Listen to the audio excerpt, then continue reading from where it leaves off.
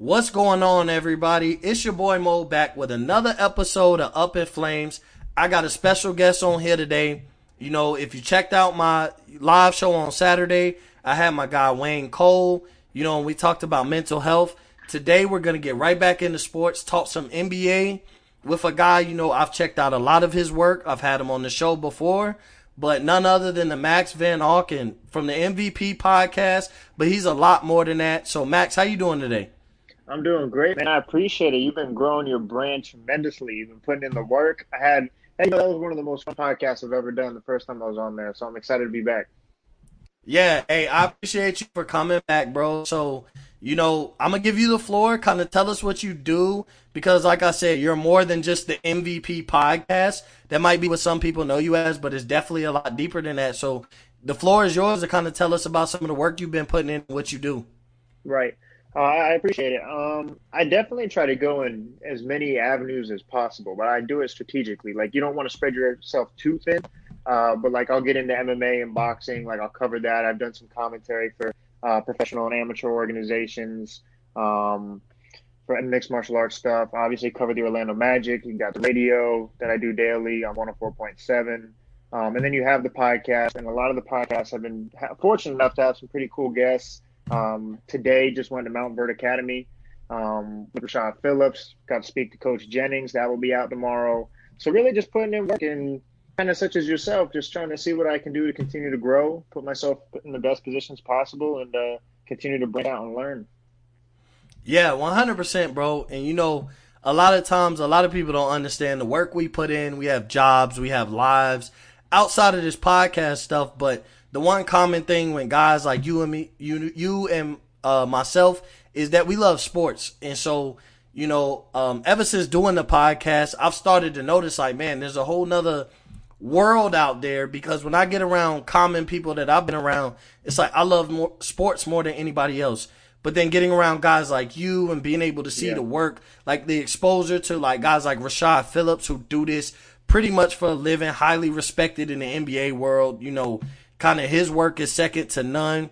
He's considered the Yoda. Obviously, you know, the work and the guests that you've had, like, people respect your word and things like that. So I basically pretty much look at, you know, that there's more than just me. There was a point in time where I felt like, man, I'm the only one that I be around that kind of loves sports like this, basketball, football. You know, like you said, you get into the MMA and you kind of get in different avenues of podcasting and cover different sports. So, you know, first thing first, you know, before we get into the NBA talk, just, you know, this episode is sponsored by manscaped.com. Go to manscaped.com, use promo code Up in Flames or OTBN to, you know, show your love to me, Up in Flames Sports Podcast, or Off the Ball Network, to get 20% off plus free shipping. But, you know, I have one of the NBA GOATs, one of the guys whose word on NBA I respect a lot more than most people. I have a list. Max, you reached that list. So I want to talk, you know, NBA. And I want to talk about the most recent, I guess, NBA news. Today is Monday. Obviously, we were able to get all the ESPN and Fox Sports 1 talk shows. Brooklyn played the Lakers on Saturday.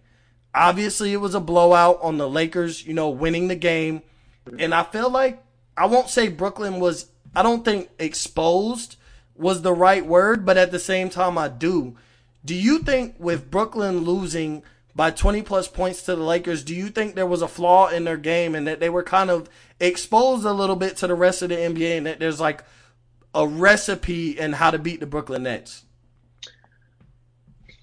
I don't. Yeah, I'm not going to use the word exposed. You know, I like analogies. What I would say is, if they were like going to work, they weren't late to the job, but they had a rough morning. Like, the alarm clock didn't go off. They woke up just in time. They just rushed, put the clothes on. They made it to work, but they weren't late.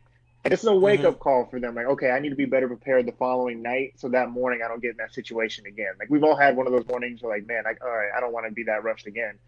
I think if they're smart, which they clearly are, they need to look at what happened to the Clippers last season. And, like, okay, look, Mm-hmm.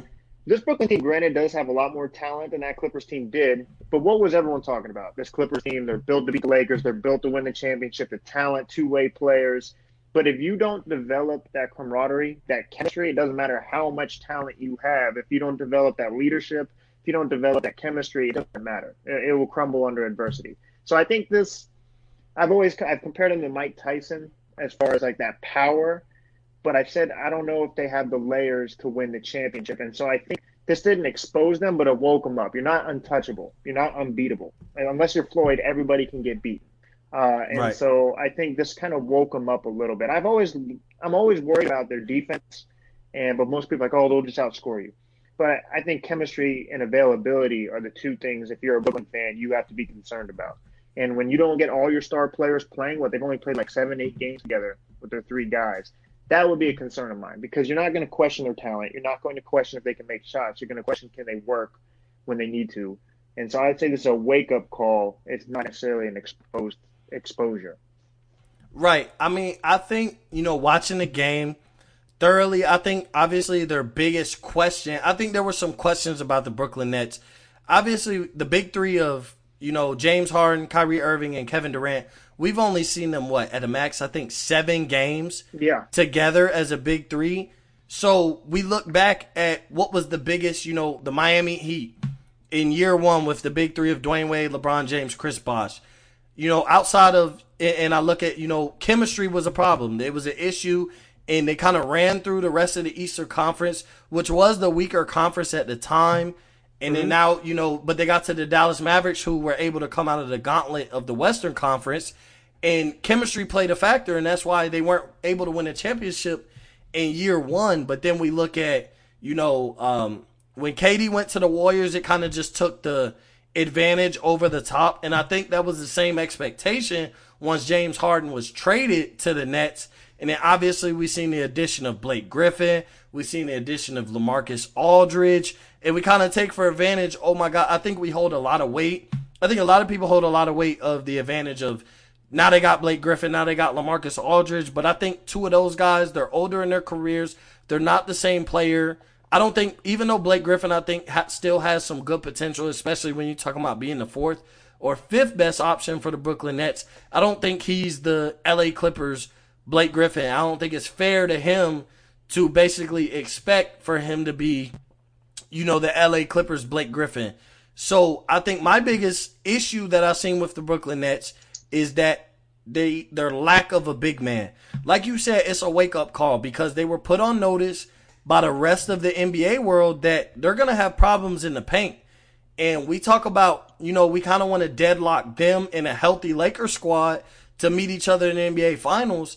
But then you kind of, with saying that, you overlook Giannis in the Milwaukee Bucks, which could be a mismatch problem. Obviously, Giannis is a small forward / power forward, but at the same time, his mismatch issues that he'll bring up on the Brooklyn Nets, I don't think they have a guy who's physical enough to ultimately guard Giannis. And then we look at the Philadelphia 76ers and you look at Joel Embiid. I think, obviously, with watching the game and how Andre Drummond dominated, we would look at Joel Embiid and be like, do they have an answer for him? Philly's big. They have Ben Simmons, who will be running the point at 6'9". They have Danny Green. They have Tobias Harris. Like, when you look at their size, Seth Curry, sometimes in the starting lineup, sometimes as a sixth man, he's a candidate of sixth man of the year in a sense. So with watching that, how worried are you of Brooklyn and their disadvantage of having a big man getting through the Eastern Conference, let alone meeting the Lakers in the or in the NBA Finals?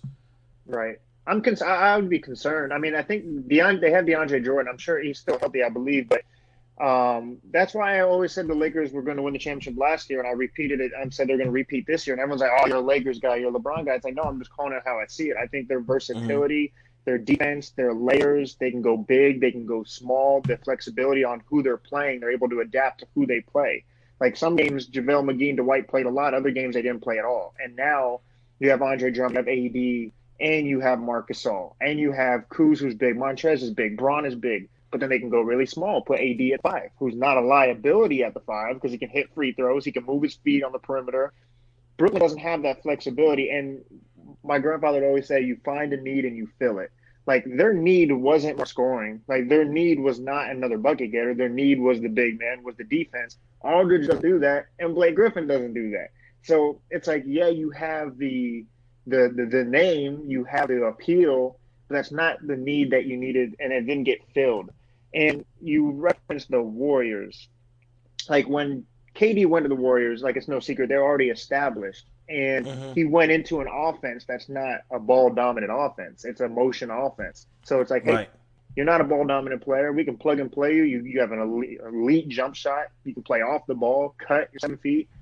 But in Brooklyn, for one, a culture hasn't been established yet. And two, no, we haven't seen them play together. And three, Kevin Durant doesn't need the ball. James Harden needs the ball. And we've seen Kyrie Irving kind of take a back seat and say, okay, you become point guard. I'll play the shooting guard, which is cool. But now I brought this up, I think it was to Pierre, and I was like, we've never seen the best player be like the third option on a Hmm. team. And I'm not saying he's a third option because of talent, but because he doesn't need the ball like they need the ball. KD doesn't need that. So now you're asking your best player to not have the ball in his hands as much. So I just think the culture hasn't been established and it's a different type of offense. So just because you take that guy who's James Harden, who's amazing, and you put him in, doesn't mean it's going to be the same equation, the same plug and play equation like Golden State. But when you don't outthink the room, sometimes like, okay, these guys are amazing basketball players. So just all that alone, they can go really far. But that's Hmm. why I haven't been so quick like you to be like, oh, okay, they're good, they're gonna win it all. Like I'm not like that. I've seen a lot of people just be like, oh, they're gonna win it. Like this, I've never seen anything like this. They're unguardable. I'm not sold. I'm not on that yet. I'm not on that yet. Yeah, and that's been my biggest thing is like I've seen what Brooklyn did, and obviously it's amazing. Like to obviously have Kyrie and Kevin Durant first off together. I felt like was a great duo with the supporting cast of at the time when they we expected them to come back at the beginning of the season healthy. You had Spencer Dinwiddie, Karis LeVert, Jared Allen. Right. So their supporting cast, I felt like that was a really great Brooklyn team. But then obviously they traded pretty much their whole supporting cast outside of Dinwiddie because he had that injury to obtain James Harden. And I'm like, okay, we kind of seen this was a problem with the Warriors when they went down. When Kevin Durant got hurt, he came back. When Klay Thompson got hurt in Game 6, I think that was the ultimate injury. That was the reason why the Toronto Raptors were able to win the championship was Yeah. because they were very top heavy. They had obviously Steph Curry, Klay Thompson, Kevin Durant, and Draymond Green. But then outside of that, there was no depth to make up for the lack of and the possibility of injury. And I felt like the Nets were created that same way up until, they added Blake Griffin, they added LaMarcus Aldridge. They still have DeAndre Jordan, who we kind of forget about. I think another guy who kind of gets forgotten about is Joe Harris, Yeah. Jeff Green. Like I look at their makeup of their team now, and I pretty much think they're almost second to none. But I've seen it with, the Boston Celtics. I've seen it with the Miami Heat.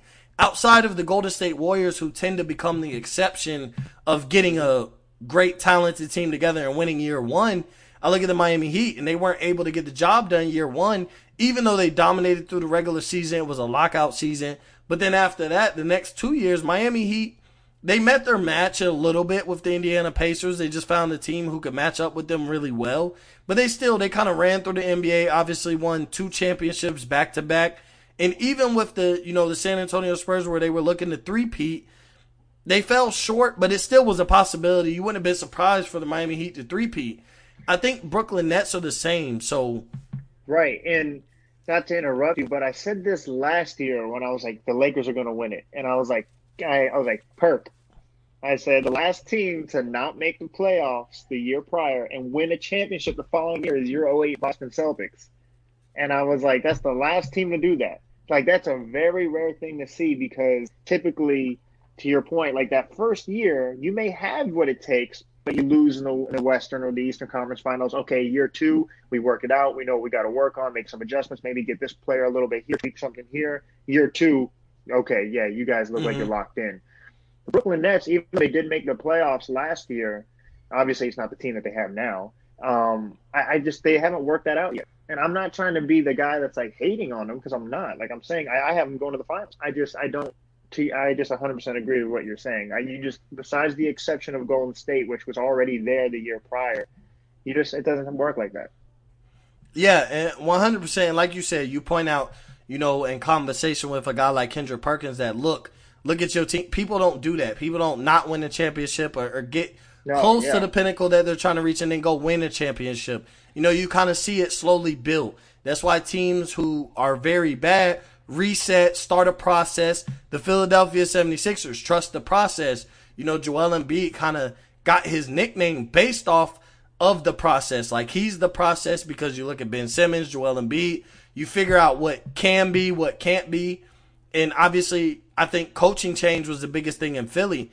So I Yeah. guess my thing is, how surprised would you be if Brooklyn didn't make it to the NBA Finals this year? Like, should Brooklyn Nets fans and, kind of the organization panic? Or should they play their part and ultimately, hey, we didn't make it to the championship this year, but we have a couple more years left.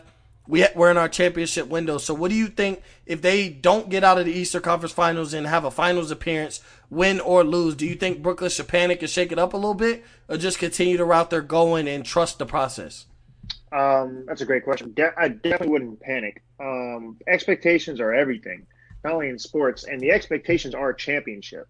So it will feel like a huge loss that you didn't even get to the championship. Don't get it twisted, but I think Steve Nash, Kevin Durant, even though Kevin Durant's been like highly criticized or what's going on with social media or whatnot, he understands. Like, he's a champion. You can say whatever you want about him. He's been there. He's done that. I think he would understand. Okay, like, now let's all get healthy. Let's all be available. Next year we got it. And with that type of talent, you don't really panic. You just make it work. And I think if that happened, like I said, it would be a disappointment because of what everyone's saying, because what the expectations are. So I'm not saying it wouldn't be, it's okay. Like, that certainly would be a bad look, but I wouldn't panic. If I was the front office of Brooklyn, I would say, okay, guys, like, KD, what do you think we need? Like, what was missing? Is it availability? Okay, what can we do to work this out with you, Kyrie? Like, what would make it more available for you guys? And then, like, okay, maybe we got to get that wing defender. Let's get an interior presence. Let's get a Tristan Thompson. Like, what do you need to do to make this work? So I wouldn't panic. Yeah, and speaking of availability, kind of leans into what I want to touch on about Kyrie Irving. Speaking of Yeah. Kyrie Irving and availability, obviously, he got kicked out of the game. There were some altercations. Don't really want to get much into that, but I think that Kyrie Irving has been, the inconsistent piece in this puzzle this year. He took the leave of absence the first time, kind of no explanation, no true reasoning up to this point. We still kind of don't know why he took the leave of absence. Ever since he won the championship in Cleveland, it's kind of been this kind of problem. Like, it doesn't seem like he's 100% committed to winning championships and playing great basketball. We know that when Kyrie is on the court, he's a great player. We understand that. He's, in my eyes, Kyrie is one of the most talented players I've ever seen play basketball. I don't care what era we talk about. I don't care what player we talk about. But obviously, he'll never reach GOAT status because accolades and true talent and consistency. And I think Kyrie Irving, that becomes the problem. Are you concerned about any of Kyrie's antics? And, like, do you think he should take a step back from some of his antics? Because sometimes you look at it in Boston, you look at it right now, it seems to become some of a problem. Listen, I know a lot of people I feel like a lot of people tiptoe around this, and I'm just going to call a spade a spade. Like, absolutely, it's a problem. Like, if I'm like, oh, well, you're not an NBA player, you don't know what's going on in that locker room. Like, you're right, I don't. So I won't speak on what I don't know, but I would speak from experience. Like, obviously, I'm not an NBA player, but if you go to work and, like, you have a job that you need to do, and your coworker, like, just doesn't show up, like, wouldn't you just be like, hey, bro, like, hey, what's going on? And like, he doesn't have an explanation. Like, if it kept reoccurring, or if he had a history of doing it, and I'm not saying he doesn't have a just reason for doing it, because, like I said, I personally don't know what it is, so I'm not going to act like, oh, he should have done that. But I'm just saying you can't act like that's not a problem, like, or it's not something that's being talked about. And we know Kevin Durant didn't even like being talked about when, oh, are you leaving Golden State? And, like, that's all you guys do is just keep asking me the same question. Am I leaving Golden State? So he has to be a little agitated of, hey, this Kyrie Irving thing, or he's leaving. Are you guys going to be okay? Like, if you look at the history of them as players, the history of the game, when you have something like this that constantly is weighing on a team, it usually becomes a distraction or a problem. Now, they're not going to go out and say, hey, yeah, guys, this is a problem. Like, they won't do that. Unless you have, like, a Michael Jordan and Phil Jackson who know how to deal with egos and built a culture, who we know how to deal with Dennis Rodman, go ahead, do your thing. That typically is a problem. So I think this is a situation where I think my guy Rashad has been saying this for the longest time. He's going to retire early, and I think all power to him. Like none of us are questioning his talent. None of us are questioning what he's capable of doing. But when you're not Hmm. available, I think that becomes a distraction to your overall goal. Yeah, 100%. And I think, the best ability is availability. Absolutely. We hear the greatest people of all talk about that. And I think, if Kyrie was an injury prone, we look at Derrick Rose. Derrick Rose is an injury prone guy. So we understand his absence from teams. Like, once he got injured, it was just a reoccurring problem. And, I hate to say it, but that was kind of the demise of Derrick Rose, and that was kind of the decline of what we seen from him. But then, like, we look at Kyrie, and there's like times where we see him go 3, 4, 5 games fully healthy, play great, and then all of a sudden, it seems like there becomes a issue, whether it's mentally, physically. But it seems like, man, I watched that whole game. He never got hurt. He dropped 40, and now all of a sudden he's missing from the next game. And I get the load management. I think the precedent of load management has been like reenacted again with Kawhi Leonard and Paul George. We've seen Yeah. it before, and so for people to act like we've never seen this before, we've seen it with the San Antonio Spurs. I forget there became rules because of what they did. There was Yeah. one like For the pop. primetime game, and They they sat sat Tim. Ginobili, Duncan, and Tony Parker. So Yep. we've seen like, and it was a sense of load management. All of them were healthy the game prior. Nobody got injured. So we've seen that like load management precedent. But even still, even consistently, before after the late 80s and 90s, we seen guys, after game 72, like if they have a certain spot in lock or they're not worried about dropping or falling, then they kind of rest some of their players in a game that's meaningless. At the Yep. last, 7 to 10 games of the season, they start becoming kind of meaningless. Some of the teams have first place locked up. Some of the teams have second place locked up. Okay, yeah, get these guys prepared and healthy for the playoffs. But then, like with Kyrie, we've seen it in Boston. Now we're seeing it in Brooklyn. And then obviously when he left Cleveland, we're kind of seeing like it was a shady exit, I would say, in Cleveland because, there were shots fired once he left and went to Boston. And then Hmm. obviously there were still shots fired when he went to, Brooklyn and was like, man, once he got Kevin Durant, was like, man, this is the best player I've ever played with. I finally got a guy who can match, my closing ability. And we're like, man, you just played with the king. You played with LeBron James. Right. You played Right. with the best player of this era. So I think there's a problem there. So my biggest concern with Brooklyn obviously is availability because when one guy's healthy, another guy's hurt. Between their big three, we're 40 plus, obviously almost like 50 games and 50 plus games into the season. And we haven't seen their big three play but 7 times since they've linked up. And it was very early in the season. It was after about Right. 7 or 8 games once James Harden got, forced his way out of Houston. So, I don't want to say, overall, I don't want to say Brooklyn has been exposed, but I do think there's a few problems within the Brooklyn organization that need to be addressed, but I think it need to be addressed within the organization. And I also think that people need to lay off putting the pressure on Brooklyn and saying they're a championship or bust team because when you've seen that pressure put against Boston, they failed the first year. You see that pressure put against Miami, they failed the first year, but then they came back strong as ever. I think we could see the same thing with Brooklyn, especially when we talk about the Right. Lakers. We're kind of panning on a Lakers Nets, NBA Finals series, and I think the favorite going in there healthy. Obviously, if the Lakers get to the finals, LeBron and AD are healthy. Andre Drummond has found his role within, being the third or fourth option alongside LeBron, AD. Then you got Schroeder and Kuzma. I think if we see that finals matchup, I think the Lakers would be the favorite. Obviously, once you win a championship, when you come back the next year, somebody's got to knock you down. You're the champion. So, Right. I just think people need to hold off on the Brooklyn slander or the expectations that it's championship or bust. They built their team, but they have a lot of chemistry issues. And I think like a team like Utah has benefited from the lack of chemistry issues. And I think that's why they're the best team in the NBA. But, to move on, I want to talk about the NBA top 25, under 25. The first player I want to hit on, I want to hit it hard and go straight into the guy that we both agree was disrespected with these rankings. I know ESPN based it off potential, But even when I talk about guys' potential, you have to look at current performance. And obviously, this player that we're gonna hit on, is Trae Young. He's 16th as the best, the 16th best player who's under 25. When I look at potential, I have to look at what have you done for me so far that I can weigh your potential to be something great. And Trae Young has been Steph Curry-esque. He hasn't been Steph Curry, but even when you look at how great Steph Curry is, first ballot Hall of Famer, he didn't have it figured out his first few years. Like when you look at Trae Young's first 3 to 4 years, it's been better than what we've seen from Steph Curry. And now look at Steph Curry.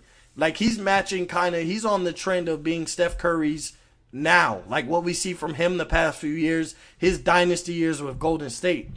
So do you agree with me that I look at all the guys who there's a few guys who got shafted? Is Trae Young not the guy who was the biggest, his position at 16 was the biggest shaft in the 25 under 25 on ESPN?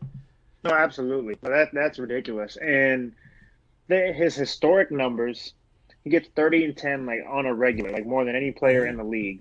The biggest criticism that you can say is, team success. This is under 25. When you're under 25, your team success normally isn't the best. That's when you're establishing yourself in the NBA. That's when you're in a pretty bad situation. That's why you got drafted there.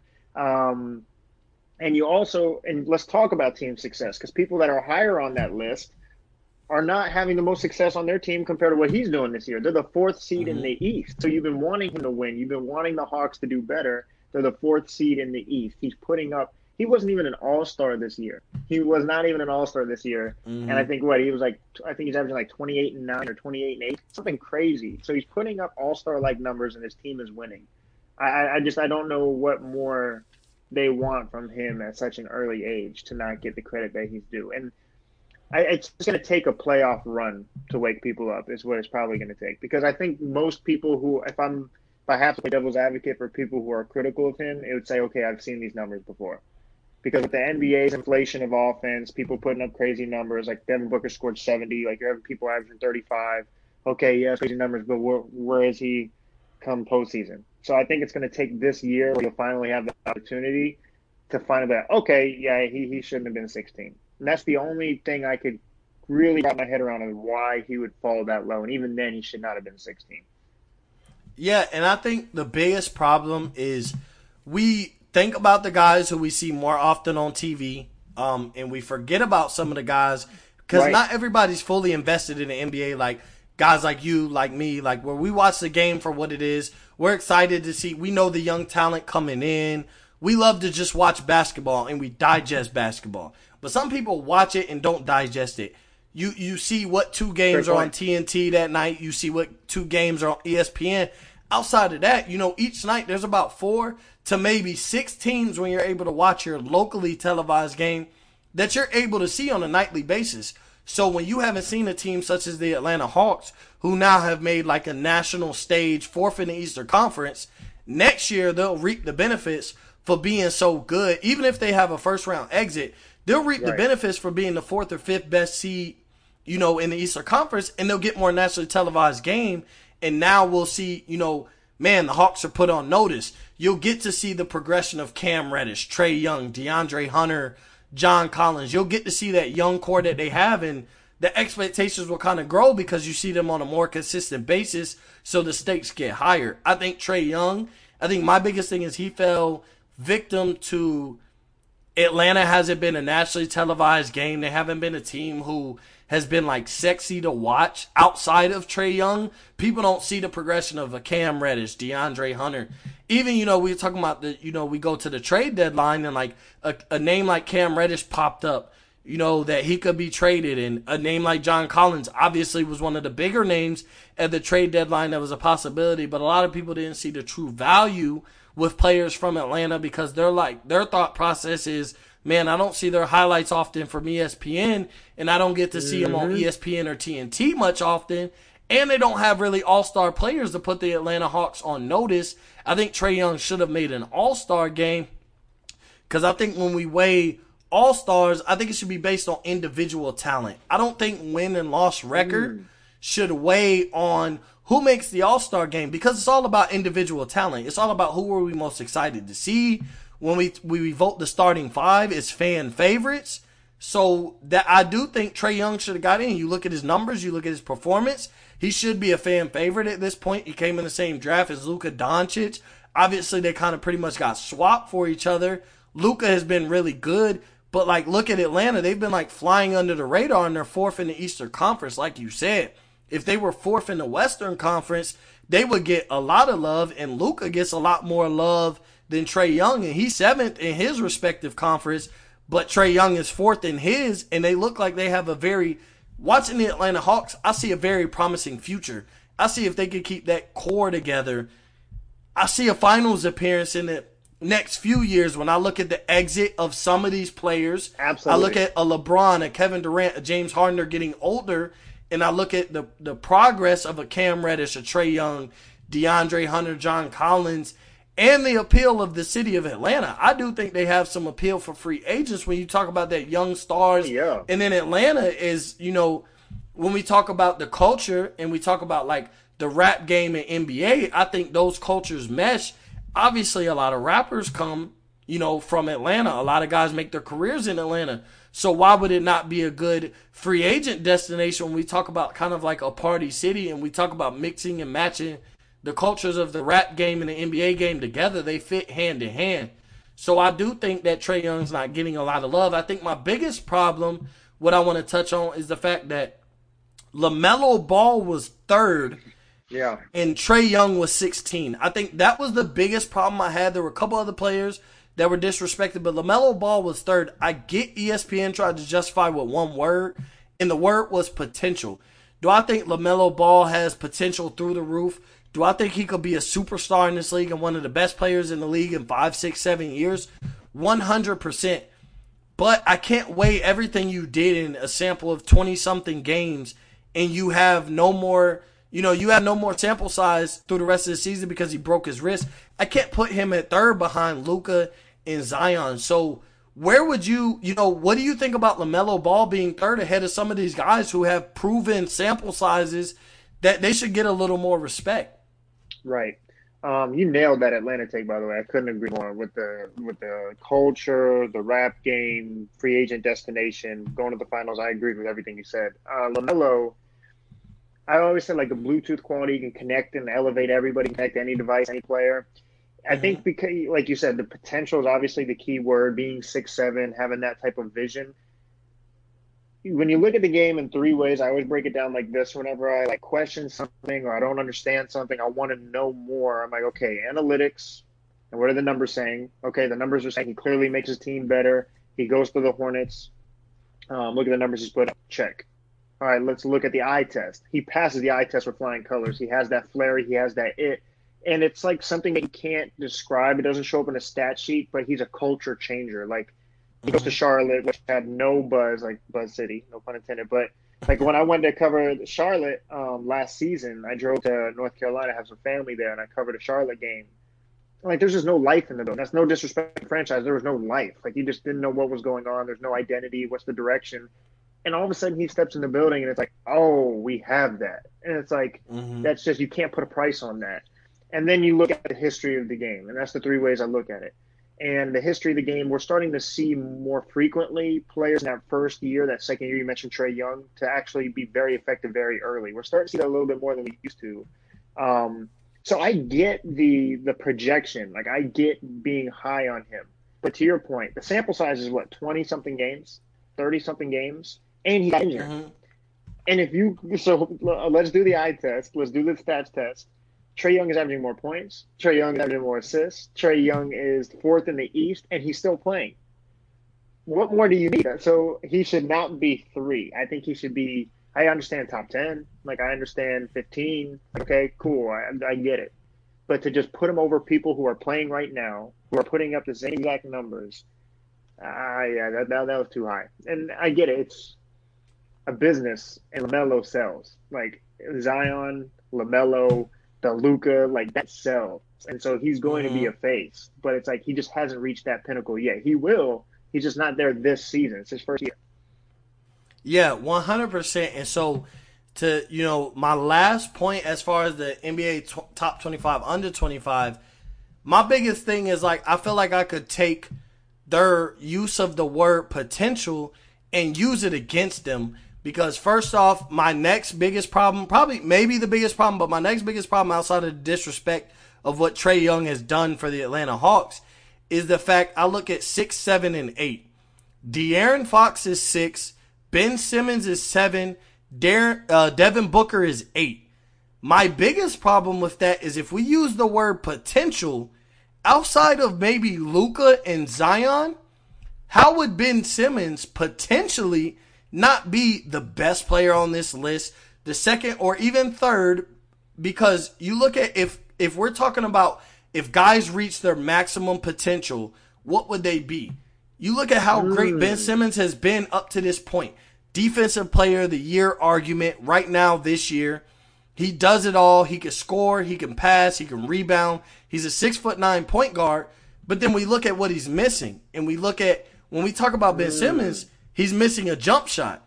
If Ben Simmons gets a 3-point shot, if he could give me 38, 39% on 4 to 5 attempts per season, we talking about Ben Simmons arguably being one of the best players in the league this year. If he could give me that kind of production this year, where he's shooting just 38, 39%, we don't need him shooting in the Steph Curry, Klay Thompson range of, the mid to upper 40s. We don't need that kind of production.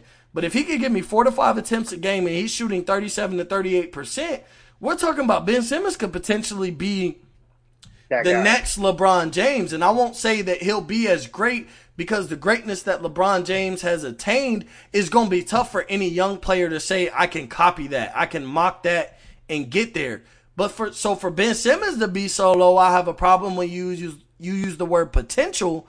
But then I have a problem with Devin Booker being behind a guy like De'Aaron Fox or Ben Simmons, because I think Ben Simmons with his potential is through the roof, and I think Ben Simmons could be the best player in the league for a long time. But then I look at the De'Aaron Fox being ahead of Devin Booker, and I feel like up to this point, Devin Booker has kind of done more damage to the league except playoff wins, but neither has De'Aaron Fox. So what do you think about that take as far as 6, 7, and 8? And I think 2 of those guys should be higher and 1 of those guys should be a little bit lower. That is a fantastic point. But I think if I had to guess what their reasoning would be, it's like if you had a bar full of potential, and I feel like the later you play in your career, the more seasons you have, the bar gets less and less. Mm-hmm. And it's like LaMelo's bar is just at full capacity because we've only seen 20 games. Ben Simmons is what? When did he leave LSU? I don't know. I think this is his 3rd year because, he missed 1 year. Yeah, it's 3rd or 4th. Yeah, oh, that's true. 3rd or 4th. 3rd or 4th year. And so I feel like his potential, his bar has kind of been capped, because it's like, okay, if he hasn't developed a jump shot in year 3 or 4, is his potential really even there to develop one? Meanwhile, LaMelo is like, look, he's in year 1. Anything can happen. He can put on 30 pounds. He can put on 40 pounds.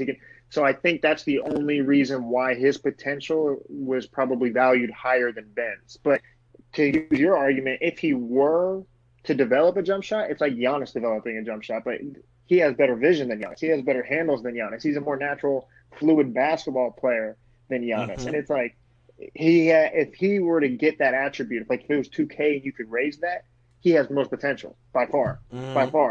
But I think because of, like I said, his years in the NBA already, that's probably why they did that. And what do you think about Devin Booker?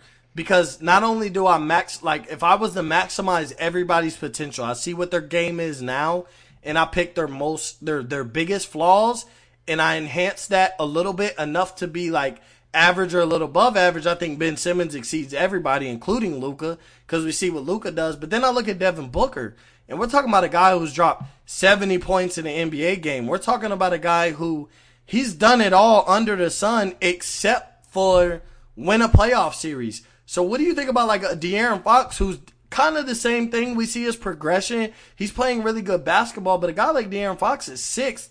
He's in the ballpark of a Donovan Mitchell, LaMelo Ball. When we look at 2 through 6, those guys are pretty close, but I think De'Aaron Fox is the farthest and I think Ben Simmons and Devin Booker should be ahead. So what do you think about the disrespect towards Devin Booker? Why is he not getting kind of the respect that he deserves up to this point and what he's done for the league?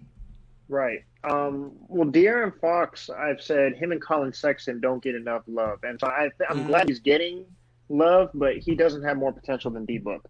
But the thing about D Book that I'm really intrigued to see is what he does in the postseason, because he'll finally have that opportunity. Because like people, I've seen a couple of people say, is he an MVP candidate? In my opinion, and respectfully, I say absolutely not. And I don't mean to be a hater, because I love his game and I'm not questioning his talent.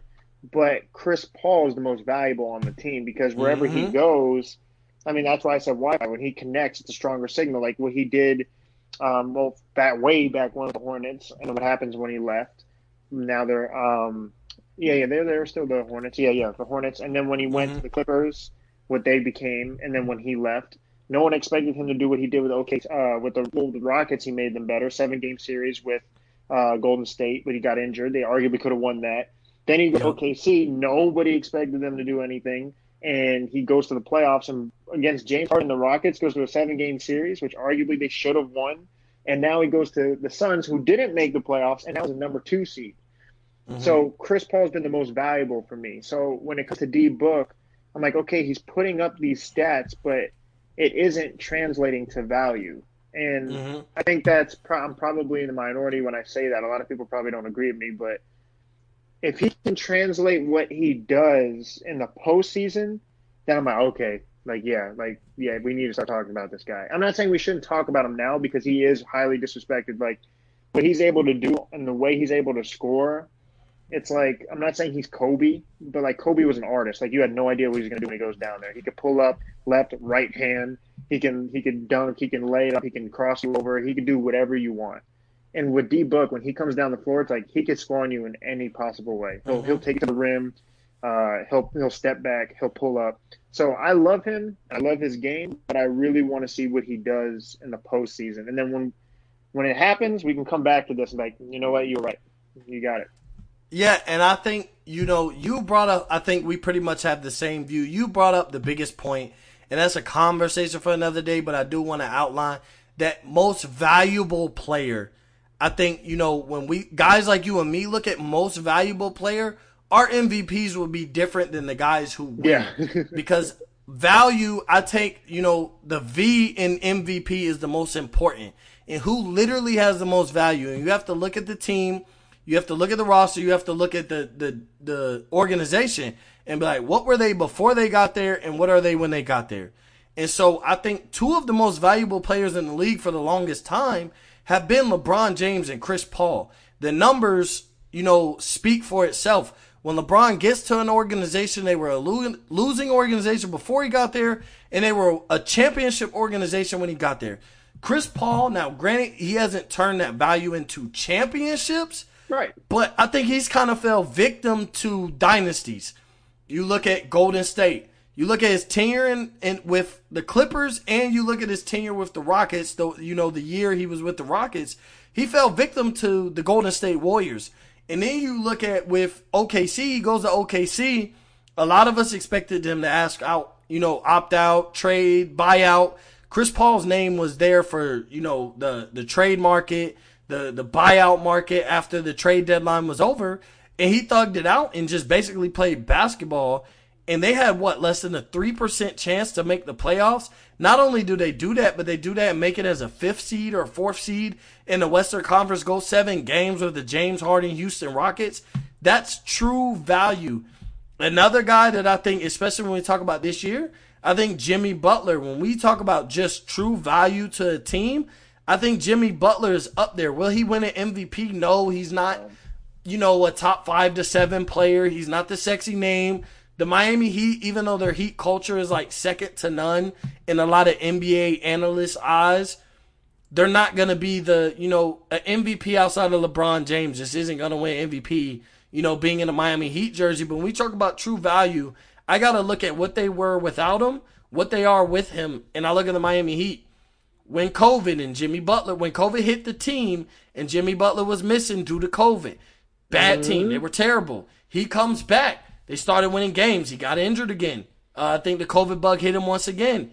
He comes back. They were losing games. He comes back. Now look at them. They look like a competent, they look like they're back to their regular selves. As long as Jimmy Butler's in the lineup, they have a chance to beat anybody on a night-to-night basis. I don't know if it holds the same weight in a 7-game series. We'll have to see come playoff time, because I think the Miami Heat were a beneficiary of the bubble. And I'm a huge Heat fan, so to say that, I think because of the bubble, I think they benefited the most from it. I look at the Lakers. I had them winning the championship, bubble or no bubble. Before we even seen the NBA season canceled, I had the Lakers win the championship. You can't bet against the King and bet against LeBron, but I think the Miami Heat getting there, I had them beating Milwaukee pre-bubble, and obviously they proved me right in the bubble. On numerous shows, I had Miami beating Milwaukee. I looked at the regular season matchup. I just felt like they had the keys to beat Milwaukee, but I didn't have them going to the NBA Finals. I thought, if they seen Milwaukee in the second round, they could reach the Eastern Conference Finals. I just didn't know if they had the tools to get it done. I think they benefited being such a bad away team last year. I think they benefited from not having to travel, not having to play in front of a sellout crowd against Boston in the Garden. I think they were the biggest beneficiary from that. But I think, you and me both have the same, like when we talk about most valuable player, I think if we could pick, we'd probably agree on the top 3 candidates of most valuable player as opposed to, because it's never the best player in the league. It's usually the best player on the best team. That's typically how MVP look goes. But, I want to hit on the last topic. And, last time you got on my show, we actually talked NBA draft.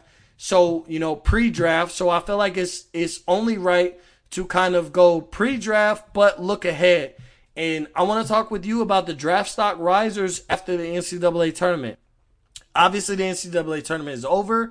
The Baylor Bears won the national championship. Shout out to Baylor. I think that was a very unexpected national championship run. I think, actually, I can't say unexpected because I listened to a guy that mentors you in Rashad Phillips, and he actually predicted this national championship before the tournament started. But I think, Gonzaga was the overwhelming favorite coming into the tournament. I think a lot of people had, there were some people who had these two teams beating, but I think the majority went with Gonzaga. I think there were a couple of draft stock risers in my eyes. Davion Mitchell is the main name that comes to mind. But I want to get with kind of the guy who dives deep into the draft. Who stock has risen? I know you've paid attention to this situation closely because this is going to get into the rest of your content coming up soon. So whose stock has risen in your eyes immensely after the NCAA tournament? I'll say this. Now, I don't know if this is possible, but I'm going to double down on this. So, I was already as high as you could possibly be on this guy. And so, it's not like it really had to rise because it didn't have to rise. But I'm just going to double down on it. It just reassured me what I already was feeling is Cade Cunningham is the clear number 1 for me. He has that it. I would feel confident as an organization picking him as the number 1 guy. And it's not even just about what he's able to do. It's about how he carries himself. I was just always impressed. He was never really rattled. Very calm and composed. I like this guy. And he has that dog in him. He has that fight in him. He welcomes the challenge. He's not scared to take the big shot. He can do a little bit of everything, as my guy Shaw would say, a dual forward. Reminded him of Grant Hill. I get those type of vibes. Okay, Cunningham is my guy. Jason Preston, he would stand out to me. I always reference Shad because I talk so much draft with him and I see his material, but I was really high on Tyrese Halliburton last draft. And I said him and LaMelo are my 2 guys. And I said, and obviously we see what Tyrese Halliburton's doing. He said he reminded him a little, Jason Preston reminds him of Tyrese Halliburton a little bit. And I'm like, wow, I see that. It was a little bit of a tall playmaking guard. And the other guy, Mobley's nasty. There's 2 other guys that I really wanted to bring up. And it's not like I'm breaking news here. These guys are good. Evan Mobley's good. Jalen Green obviously wasn't in the tournament. I think he's going to be a guy. I think he's going to be that guy. He averaged 18 in the G League, but we don't talk about it because the G League doesn't have the platform that the tournament has. So you're not going to just turn on G League when you have March Madness going on. But he averaged 18 in the G League against guys who are fighting for their position. This is what they need to do to eat. This is their money. And he averaged 18, right away. I think that is going to be a problem because the NBA game fits exactly what he needs to do. And then Scotty Barnes from FSU. I think Scotty Barnes can be really nasty. He has a lot of versatility, explosive, length. I love what FSU is doing, breeding NBA players. Like we've seen their players succeed in the NBA. So Scotty Barnes would be my guy. Yeah, I think for me the biggest, kind of, I learned from guys like you as far as NBA draft prospects.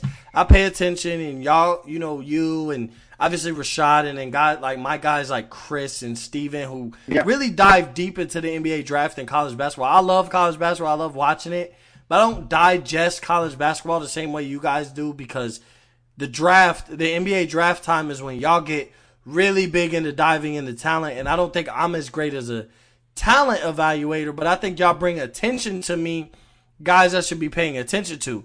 I've seen a lot of you and Rashad talking about Jason Preston, and then that kind of sold me on, even picking my bracket. I had like Ohio going to the Sweet 16. I contemplated them going to the Elite 8, and it was because of the one guy that I was looking at you and like Rashad kind of, breaking down and bringing a lot of attention to. But for me, it's Davion Mitchell. And the reason I say that is because whatever his stock was coming into the season, to me, it had to have risen in a lot of guys' eyes. And there might be guys like you who are great evaluators of talent and already had him up there. But I look at some of the normal guys like me who just watch college basketball for what it is, know the common names, and then you dive deep into these guys when they catch your attention. He caught my attention in the tournament. And then you have to look at the fact that on the national stage, the national championship, he didn't fold. He played great basketball. He made a name for himself, because that's when guys do it. On the tournament, the biggest stage, obviously the NCAA tournament is one of the biggest postseason things in sports, period. Like, I don't care whether Did he give you Donovan Mitchell vibes? Yes, and it's crazy because, like, you hear the last Mitchell and you think that they're related, but they're actually not. But he does give me Donovan Mitchell vibes, and then when I look at who Donovan Mitchell gave me vibes of, it was Dwayne Wade. Like, I don't think he will necessarily, when I say guys remind me of these guys, I don't put them at, they're going to match their greatness, because certain people hit greatness and it might not be matched. But I think Donovan Mitchell is very similar to Dwayne Wade. Dwayne Wade is my favorite player of all time, so for me to say that, I feel like I'm giving Donovan Mitchell his flowers. But then I look at Davion Mitchell, and he reminds me a lot of Donovan Mitchell, but I don't know if he's like the Dwayne Wade-esque player, but I do think he's like the Donovan Mitchell type player. You look at his athleticism, and the one thing he showed on the national championship stage, he got that dog in him. And that's the most important thing, is like, when we look at some of the greatest players of all time, we look at that, what we would now consider, some of us, guys my age, the Mamba mentality, the go after it every play. And you look at like guys like in the NBA right now, obviously, Kobe, he created the Mamba mentality. But then you look at guys like Russell Westbrook. They have that Mamba mentality. It's 110% for every minute that they're on the floor. You're not going to see a lack of minutes, whether their, performance matches their hustle isn't the case, because they're going to give it 110% every minute, every second that they're on the floor. I think Davion Mitchell, I think he gives me those same vibes as like, forget what everybody says about me. I'm going to give you the best I can give. And some nights, like you said, you go to work. Some days are better than others. Yeah. Even you're 110% every day doesn't mean you give 100% quality every day. I'm going to give you the best and then some that I could give you each day. But one day you might wake up a little more tired. One day you might wake up just not feeling it, but like, man, with that mentality, I got to give you the best I could give you that day. And I get that vibe from him. And so to see his performance in the national championship, he came out hot when he scored the first 8 points for Baylor. He put the rest of the world on notice 8 points into the national championship game. Like, it's crazy that in the first 2.5 to 3 minutes, 8 points of the game, Davion Mitchell made a name for himself. And now people who weren't so woke on him will go back and look at his tape and be like, man, how did I not know about him before the national championship? So do you agree with me that Davion Mitchell's stock has to have risen after his performance in the national championship? Yeah, absolutely. I agree with everything you just said. And I'm so happy you brought it up. It's the mentality. It's like Gonzaga was being referred to as one of the best college teams ever. Their offense was just ridiculous. And I'm not saying like I disagreed with it because I did. I had Gonzaga winning it. I'll call it how I see it. I was wrong, but you took that team and you put them against a team with dog mentality led by Mitchell, and that's what won them the game. Like they were in their face, getting Mm-hmm. physical, wanted it more, going after every loose ball, talking trash, pulling up, having confidence, and it's that dog mentality. It set the tone out the gate with that early lead, and right out the gate, you saw Gonzaga's like, whoa, like yeah, we're not used to this. Like they just got hit in the mouth and they never recovered. And it's that mentality that he led with. And so when you have a player that has that, it's like, oh, can his jump shot get a little bit better? Yeah, yeah, probably. And I mean, that's really normal when you look at a young player. And it's like, oh, can his handles get a little bit? Can his vision get a little bit better? Yeah. Can his body get a little bit bigger? Yeah. But that mentality is not really something that you can teach. Like, it's something that you have Mm-hmm. in you, and he has that. And so I 100% agree. We think a lot alike, man. Yeah, 100%. I'm starting to catch that vibe. Second show getting on with you. But, bro, I want to close it out with that. Basically, your kind of final takes on Davion Mitchell. And, draft stock rises on NCAA tournament. So before we go, obviously, bro, I let you, kind of lead into the show with the floor is yours, kind of what you do. So now I want to exit and kind of where everybody who's been watching and who will listen to the audio version, if you didn't watch the live, where they can follow you and check out some of your future work. Right. I try to make it as simple as possible so you can find me on Instagram, Twitter. It's literally just my name. So Max Van Auken, that's VAN space AUKEN. I know it's a unique last name. It's also my podcast. It's also my YouTube channel, Max Van Auken. MVP is supposed to be the initials, M Van Auken, and then P podcast. Tomorrow at 2:30, the podcast will be released with Coach Jennings, who's the coach of the #1 high school team in the country, Mount Verde Academy, and her ball club, women's basketball. And just wanted to give her flowers, her team her flowers, and what she's been able to do and accomplish. So if you're a basketball fan, I know not everyone's necessarily in the high school hoops or you like college hoops or you like NBA, but if you just like basketball, you'll love this conversation. We kind of go a little all over the place with NBA talent. What do you look for? She played for Xavier, so she obviously came from a player's background. And we got Mm-hmm. her into coaching. So it's more than just that. It's an amazing podcast. I learned so much, and she's doing such an amazing job there. So that's coming out tomorrow. It's on any podcast platform, wherever you get it. It's on YouTube, and I'll, of course, be posting clips on my social media and stuff. But I appreciate it, man. I really do. Thank you. Your show's been, like I said, I always watch your work. You always, every once in a while, I have to slow people down at their media personalities because, like, we're always giving people their flowers. I feel like we need to give each other flowers sometimes. And like you're always like, man, I love your work, and hey, you're doing great work. Like what you're doing and what you're pursuing every day is definitely something that I tip my hat off to you, and I appreciate what you're doing. You motivate me just as much as you think I motivate you. It's right back. So I appreciate what you're doing and what you're continuing to grow. It's special, and I really appreciate you letting me come back on. Yeah, 100%, bro. And you're always more than welcome. Like, bro, I love talking hoops. Obviously, for those who have watched and tuned in before, this is our second time linking, and it's like, as long as both of us have been in the game, it's kind of crazy that this is only twice that we've linked up. But, I definitely get with you closer to the draft just because, I know that's where you dive in. That's where, basically, this time last year, diving into the draft is where you kind of like caught interest of like, man, I got to get with this guy and kind of, dive into his head and his mentality because I've never been big, one guy to dive deep into the NBA draft.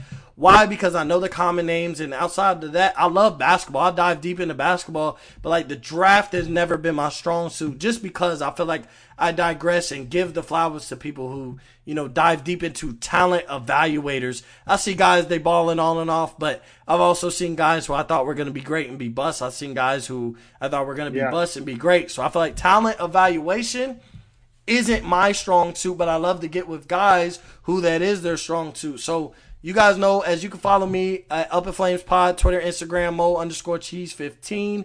If you missed the live in the next couple days, the audio version will drop. I appreciate everybody for tuning in or the future who will tune in. Max, I appreciate you for coming on the show. And, on that note, Up in Flames is